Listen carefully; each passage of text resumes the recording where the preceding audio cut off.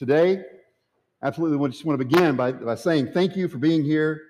I hope that you do recognize what a blessing it is to gather and pray and sing together and study God's Word together. And so we're very, very thankful for the beautiful morning that the Lord has blessed us with here today. We want to begin a new study, so let me encourage you, if you're not already there, to open your Bibles to the book of Proverbs. And the way we're going to think through this is that the book of Proverbs is set up as a father speaking to his son. You heard from what Brandon just read for us there a couple of times. He says, "My son, this is what I want." Now, let me just sort of get some of these preliminary things out of the way. Clearly, you do not need to be a parent for this to be meaningful. Because think about it, the way this is set up to us, the book of Proverbs, from start to finish, is a powerful, helpful, practical, divine book that is written to every single one of us. You don't have to be a parent for this to be effective. But the way I'm going to think through it, and the way I'm going to present it and share it with you is if, just like this book is, here's a father presenting a message to his children. And over and over and over again, by my count, I think it's some 27 times, he will say, "My son." I mean, several times right here in just this first chapter. Look at it, verse 8, verse 10, verse 15. "My son, don't walk in the way with them." So 3 times right here in chapter 1, he says, "My son, my son, my son, I'm pleading with you. I want you to know this." And then chapter 2 starts that way. "My son, if you'll receive my words." Chapter 3, "My son, don't forget my teaching." So the way this book is set up, the image you should have in your mind should be something along the lines of, whether it's, maybe there's a distance, and here's a father, and he's writing a letter to his children. Or even more touching, the way I like to imagine it, is that right there they are together. The father is sitting there, the son is across from him, and he's sharing with him the depths of his soul. And it's not just a father who's seeking to do things like, share cold, hard messages. This is the way that it's going to be. It's my way or the highway. Boy, that's not what's happening here. These are not the harsh, cold demands of a king over his subjects. This is a loving plea of a father to his sons. Now, make no mistake, it is absolutely a message of authority. The directives that are given, they have to be carried out. The directives that are given, he's going to make it clear there's right and there's wrong. You have to reject the wrong and embrace the right. To your detriment, you won't do that. There's clear authority here. There's consequences to sinful choices. He's going to make that crystal clear. But the key is that this instruction is given from a place of love. It's not given as some wicked, vengeful, power-hungry king who just wants to press his thumb down on his subjects and say, "This is the way you'll live." The author is a king, but he's presenting this message like a father who cares. So real quick, before we really get into it, this first lesson, this first week, we're going to spend a little time talking background, which we won't have to do as we move forward, Lord willing, in subsequent weeks. But this, you look at verse 1, Proverbs 1:1, the Proverbs of Solomon, son of David, king of Israel. You recall, if you flip back in your Bible to 1 Kings chapter 3, 1 Kings 3, we've had Saul, we've had David, and then we've got Solomon ruling over the united kingdom of Israel. And God comes to Solomon there in 1 Kings 3, and he says, "Ask me whatever you want. Whatever you ask for, I'll give it to you." And in 1 Kings 3, verse 9, Solomon just says, "I need help. I feel like a child. I feel like a baby who's been put in charge of this unruly group of people you put me over, God. I need wisdom. I need understanding. I need brain power. Please help me with that." And the Lord is so pleased with that. He said, you didn't ask for money. You didn't ask for long life. You didn't ask for your enemies to be put under your foot. He said, because you've asked for this wisdom, I'm so pleased. I'll give you other material blessings, but I'm so thankful that that was your heart and that's what you asked for. If you read there in places like 1 Kings 4, let's look at that. 1 Kings 4, I want you to read this because it's very telling. It's clear how amazing Solomon was. 1 Kings 4, let's begin at verse 29. God gave Solomon wisdom and understanding beyond measure, breadth of mind like the sand on the seashore, so that Solomon's wisdom surpassed the wisdom of all the people of the East and the wisdom of Egypt. So you think of any culture that was known, proverbially known as being wise. Solomon beats the wisest of the wise. He was wiser, it's 31, he was wiser than all other men, wiser than Ethan and Haman and Calcol, Drada, the sons of Mahol, for his fame was in all the surrounding nations. Now listen to 32. He spoke some 3,000 proverbs. His songs or his psalms were 1,005. He spoke of trees from cedar that's in Lebanon to the hyssop that grows out of the wall. He spoke of beasts, of birds, reptiles, fish. He was a walking encyclopedia. He knew about all of these things. People of all nations came to hear the wisdom of Solomon. And from all the kings of the earth, who had heard of his wisdom. He was an impressive guy. And so people came from all over to sit at his feet and listen. Now here's the point. Proverbs is written, first and foremost, this is a divine message, inspired by holy God. This is a message from God to us. But the human instrument used to write it was Solomon, the wisest man who ever lived. We know that even in his wisdom, in his intellect, he still made awful choices. You read 1 Kings 11, you start reading about his descent into sin, allowing things to influence him, allowing foreign women to influence him. He becomes an idolater. All of these things, terrible sins. You read the book of Ecclesiastes and you see how he chased after so many different things. He did chase after power and money and fame and just all the different kinds of things that might distract you for a moment. He was trying to find fulfillment somewhere other than God, and it left him feeling hollow.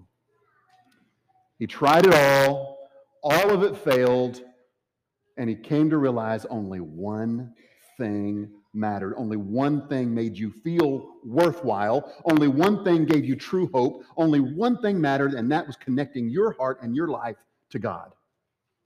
Everything else was vanity. And so here's the message. Look, the good life is not found in any of those other things. It's only found with God. Solomon doesn't want his children to make the same mistakes that he made.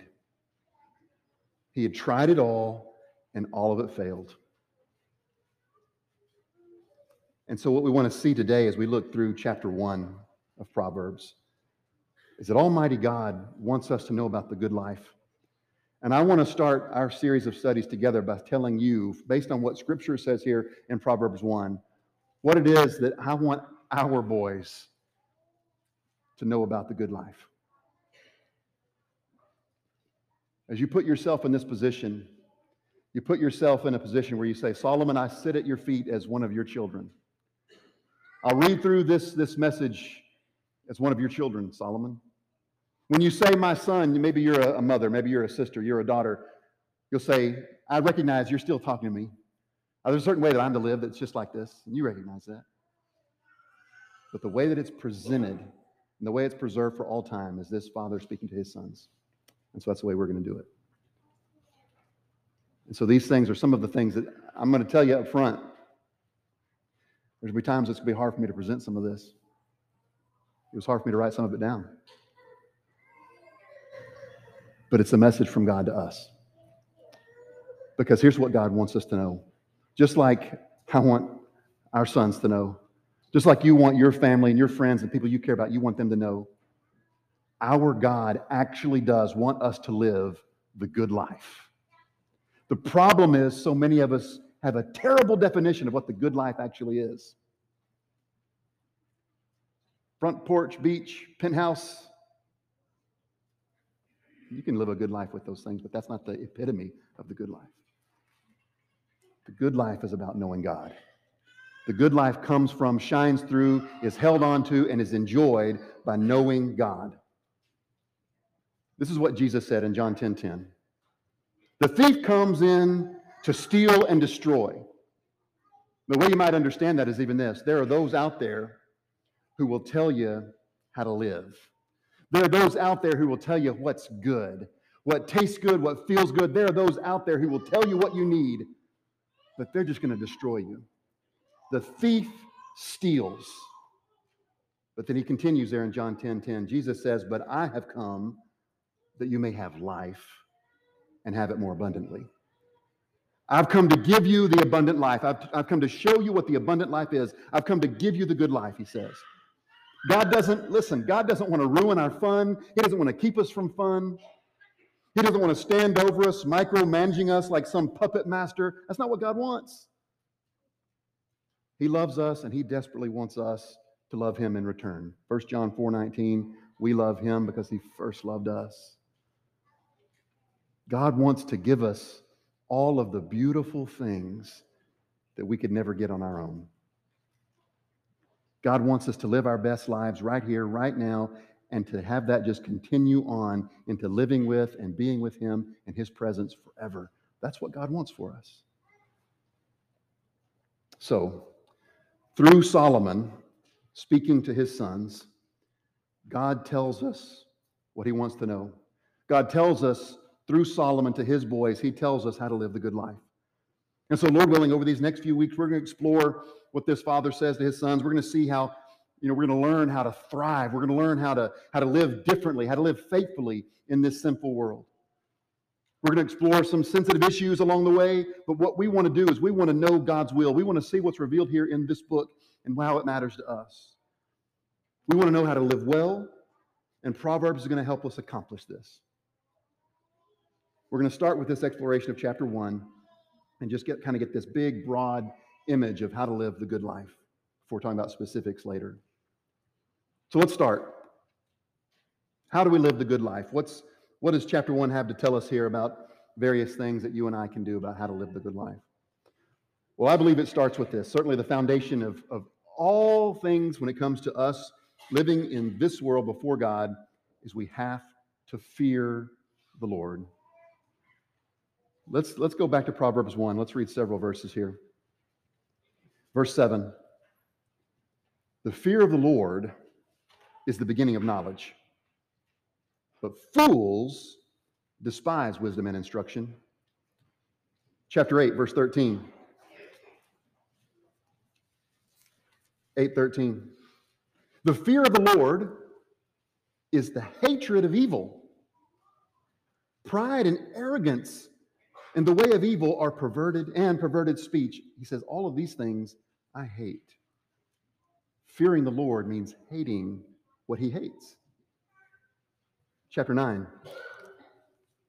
verse 10. The fear of the Lord is the beginning of wisdom, and the knowledge of the Holy One is insight.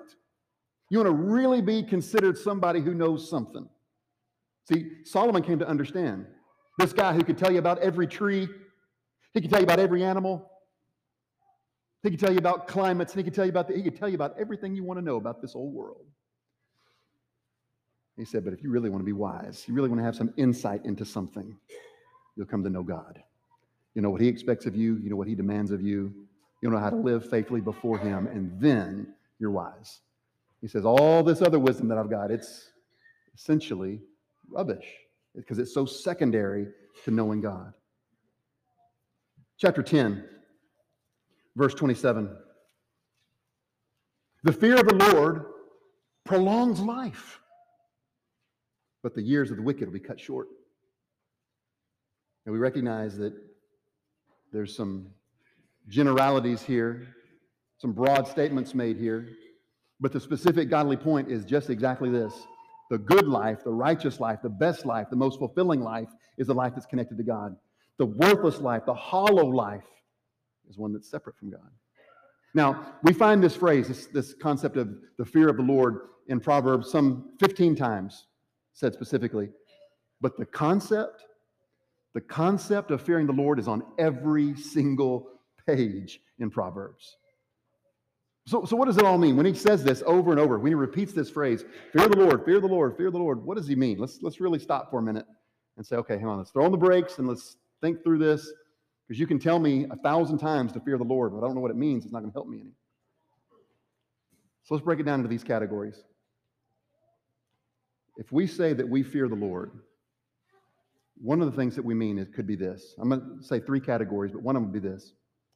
If we fear the Lord, what we're saying is there are certain times when we are so impressed by his power, when we're so amazed by who he is and what he has done and what he can do, that it gets our attention and sort of scares us. That is part of what it is. Let me show you. Go to Acts chapter 5.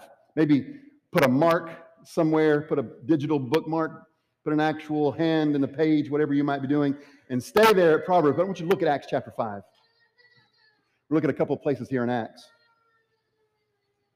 In Acts 5, verse 5, remember this is the situation where some of the disciples were selling their property and bringing the money to the disciples so that they could help people who were less fortunate, help the poor, help the needy. And so Ananias and Sapphira, they sell some land and get a big old chunk of money, and they just bring part of it, and they pretend like this is all of it. They say, here, Peter, pat us on the back, we're great. And he says, you've just lied to God. You've lied to God. When you had the property, wasn't it yours? You could have just kept it. Yeah, you could have kept it. When you sold the property, you had that money, it was yours. You could have kept it, right? Yeah, you could have kept it. When you brought the money, you could have just pretended, or not pretended, you could have just told us how much you brought.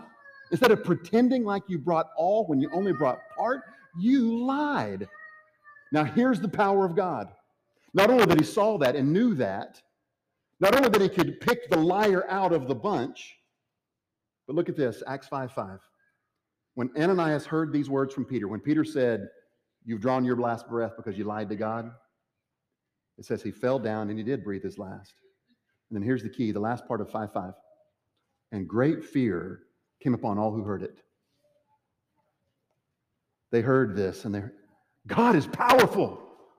They heard about Ananias and Sapphira. God is so serious. God hates sin. God won't tolerate lies. God won't tolerate self-glorification. God won't tolerate this. And so it says fear came across the people. They recognized who God was and that God meant business, and it changed the way they felt and acted. That's living in the fear of the Lord. But it's not the only way. Another example might be this. If we say that we're going to live in the fear of the Lord, it might also just mean this, that because we know what God has asked us to do, because we know what God's commands are, we just seek to be moral people. We just seek to be obedient people. Again, there in the book of Acts, look at Acts chapter 9. And what's going to happen here in Acts 9 is that Paul is converted. Paul meets the risen Jesus on the road to Damascus. He goes and he learns from Ananias the preacher. He's baptized into Christ, and now he's going to go change the world. He's going to go teach other people about the risen Jesus. He's going to go tell other people that Jesus is the Christ. So after his conversion, Paul starts leading this new life where he's boldly preaching.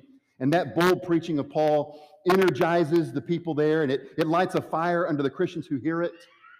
And so look at Acts 9:31. So the church throughout all Judea and Galilee and Samaria had peace, and they were being built up. Why? Because of the bold preaching of Paul. So they had peace, they were being built up, and then listen to this. And walking in the fear of the Lord and in the comfort of the Holy Spirit, that multiplied. The feeling they had, the message they shared, the church itself grew. You had a group of people walking in the fear of the Lord. Now, that doesn't mean they were walking around scared of anything. The image there in Acts 9 is here's people who are excited. Here are people who are emboldened. Here's someone who's gone out and preached, and here's lives have been changed, and I want to do it too. And so it says they were walking in the fear of the Lord, just being obedient to God. And thus, more and more and more good things happen. So that's also, so part of what it is to fear the Lord is to recognize he's powerful. Part of what it is to live in the fear of the Lord is just obey. But then another thing to live in the fear of the Lord is this. It's to be humble. Go with me to 1 Peter chapter 1. In 1 Peter 1, read with me beginning at verse 17. 1 Peter 1:17. If you call on him as Father who judges impartially according to each one's deeds, conduct yourselves with fear. So here it is. Live in the fear of the Lord throughout your time in exile, knowing, here's why you should live in fear, and here's what it'll do to you. When you know that you were ransomed, when you know that you were bought back from the futile ways inherited from your forefathers, not with perishable things such as gold and silver, but knowing that you were ransomed with the precious blood of Christ, like that of a lamb without blemish or spot. So he says, walk in the fear of the Lord, knowing you've been bought by Jesus' blood. That ought to humble us to no end. Me, the sinner, me, the one who believed lies, me, the one who's gone so many different directions, me, the one who's done so many things wrong. Jesus died for me. Jesus gives me hope. Jesus gives me second, third, fourth. Jesus gives me opportunity after opportunity to repent. He says, walk in fear. Live humbly, knowing what Jesus has done for you. Now, we could keep going, but I think that is enough for you to get the idea. When you go through Proverbs and it says over and over and over, you're to live in the fear of the Lord, this is what we're talking about. Recognizing God's powerful, but being submissive to him because we're so thankful for the way he cares for us. And so we humbly walk in his ways. So we could look at one other place. Let's look at before we go to the next point. Because in short, what it means that to walk in the fear of the Lord means that we rely on God for everything. It means we rely on God for our direction. We rely on God for our rewards. To fear the Lord means just to count on him. Proverbs 3, beginning in verse 5. Trust in the Lord with all your heart. Do not lean on your own understanding. In all your ways acknowledge him, and he'll make straight your paths. Be not wise in your own eyes. Fear the Lord and turn away from evil. It'll be a healing to your flesh and refreshment to your bones. The good life begins with fearing God. All other things are secondary. This is where it starts. You want to live the good life? You want to be most fulfilled? You want to flourish to your capacity here and now? It starts with the fear of God. But the next thing is this here in chapter 1. Not only are we to fear the Lord, but we're to be mindful of our influences. And by that I mean we need to stop and really and truly ask ourselves, who are my influences? And really, which direction are the influences going? And by that I mean this. Is all influence coming this direction? Or I'm the one that's just being led this direction and that because I'm just such a follower? Or is there maybe a little influence going this way? Or when I come to know the Lord, I can help share that and show that to others. Because read what it says here in Proverbs 1. Let's start at verse 8. Hear, my son, your father's instruction, and forsake not your mother's teaching. For they are a graceful garland for your head and pendants for your neck. Just kind of a side note here. I want you to note as we study this together over the next few weeks, again and again and again, Solomon's going to talk about how living righteously is compared to wearing certain clothing. And what he means is this. If you live by fear of the Lord and you live according to the way God has called us to, it'll be seen. I'm wearing a coat here. I'm wearing a suit jacket here. And you can see it. Well, in the same way, you ought to be able to see the way we treat each other, the way I talk to you, the way you talk to me. It can be seen and felt and heard and understood. So, he says, my son, if sinners entice you, do not consent. If they say, come with us and let us lie in wait for blood. Let us ambush the innocent without reason. Like Sheol, let us swallow them alive, and whole like those who go down into the pit. Because here's the payoff. If you'll come with us and we can lie in wait and we can do these bad things to people, here's the payoff. We shall find all precious goods. We shall fill our houses with plunder. Throw in your lot among us, and we'll just have this one big, fat, rich purse. My son, don't walk in the way with them. Hold back your foot from their paths, for their feet run to evil, and they make haste to shed blood. For in vain is a net spread in the sight of a bird. You know, here's the imagery. You've got a bird trap. Maybe there's a few birds here on this table. I walk down, slap the trap down on the table. What's going to happen? There the birds go, right? They're too smart for that. I don't slap down a trap here right where they are and they'll go, oh, just hop right into it. They fly away. They're too smart. Now, it might trap them later, but you can't press the illustration further than it's intended to go. If I just slap the trap down right there, they're going to fly away, right? That's right. And so he says, vain is the net spread in the sight of any bird. But these men, so in other words, it's common sense. These men lie in wait for their own blood. They set an ambush for their own lives. Such are the ways of everyone who's greedy for unjust gain. It just takes away the life of its possessors. I want you to read one more passage with me. Go to chapter 4. 4, let's start at 14. 4:14. Do not enter, again, the father says to his sons, because he's been in this place. He's fallen for all these traps. He's done all of these ridiculous, hurtful, sinful things, and he doesn't want his sons to do the same thing. And so he says, don't enter the path of the wicked, and don't walk in the way of evil. Avoid it. Don't go in it. Turn away from it and pass on. For they cannot sleep, the wicked, those who keep doing these things. He says they can't sleep unless they've done wrong. They're robbed of sleep unless they've made someone else stumble. They eat the bread of wickedness and they drink the wine of violence. But the path of the righteous is like light of dawn, which shines brighter and brighter until full day. The way of the wicked is like deep darkness, and they don't know even what it is they're stumbling over. Now, here's what happens. The wicked, the bad influences, they make things sound so good. They say, look, we're going to offer you companionship. Now, that's important. We have too many people who feel isolated, who feel alone, who feel abandoned, who feel ignored, who feel overlooked, and the wrong people en masse and with strength are offering companionship. And that's tempting. And that's one of the things they do. They say, throw in your lot with us. We'll have this big fat purse that we'll share together. We'll have this big glorious house of all our stolen riches we'll live in together. We'll do it as a team. Man, that sounds great. Companionship is needed, but we need the right type.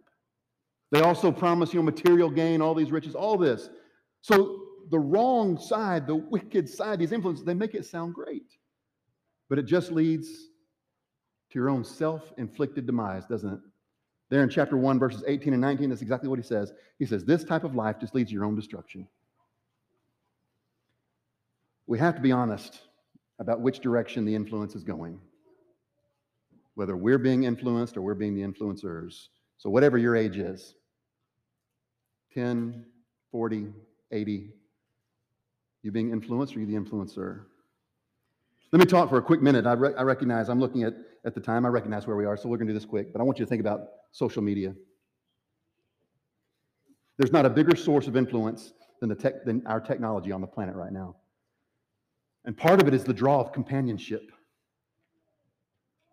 You feel alone, you feel isolated, you feel forgotten. I'll find some community out there that will embrace me. Let me tell you something. Just to address the young people, let me tell you this. Nothing is secret. I've got a private community. No, you don't. Every single thing you put out there is going to be seen by someone you don't want it to be seen by soon enough. Don't fool yourself. Triple check your heart before you post something.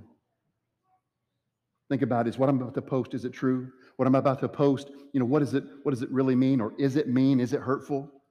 Is it moral? It's influencing us, and we're influencing others with the things we post. Let me say something to parents real quick. You have to know, and I think you do understand this, at least on one level, but you got to live like there is no safe space. The moment that a device is in a person's hand, whether it's 5 years old, 20 years old, 80 years old, the moment that device is in your hand, every single idea from every single corner of the world is now in your hands. Every idea exists, is right there with you, right there with your kids. Doesn't do any good to say, well, we live in Barron County. We're not one of those huge cities that, we have every single idea, every single influence, all of it right here.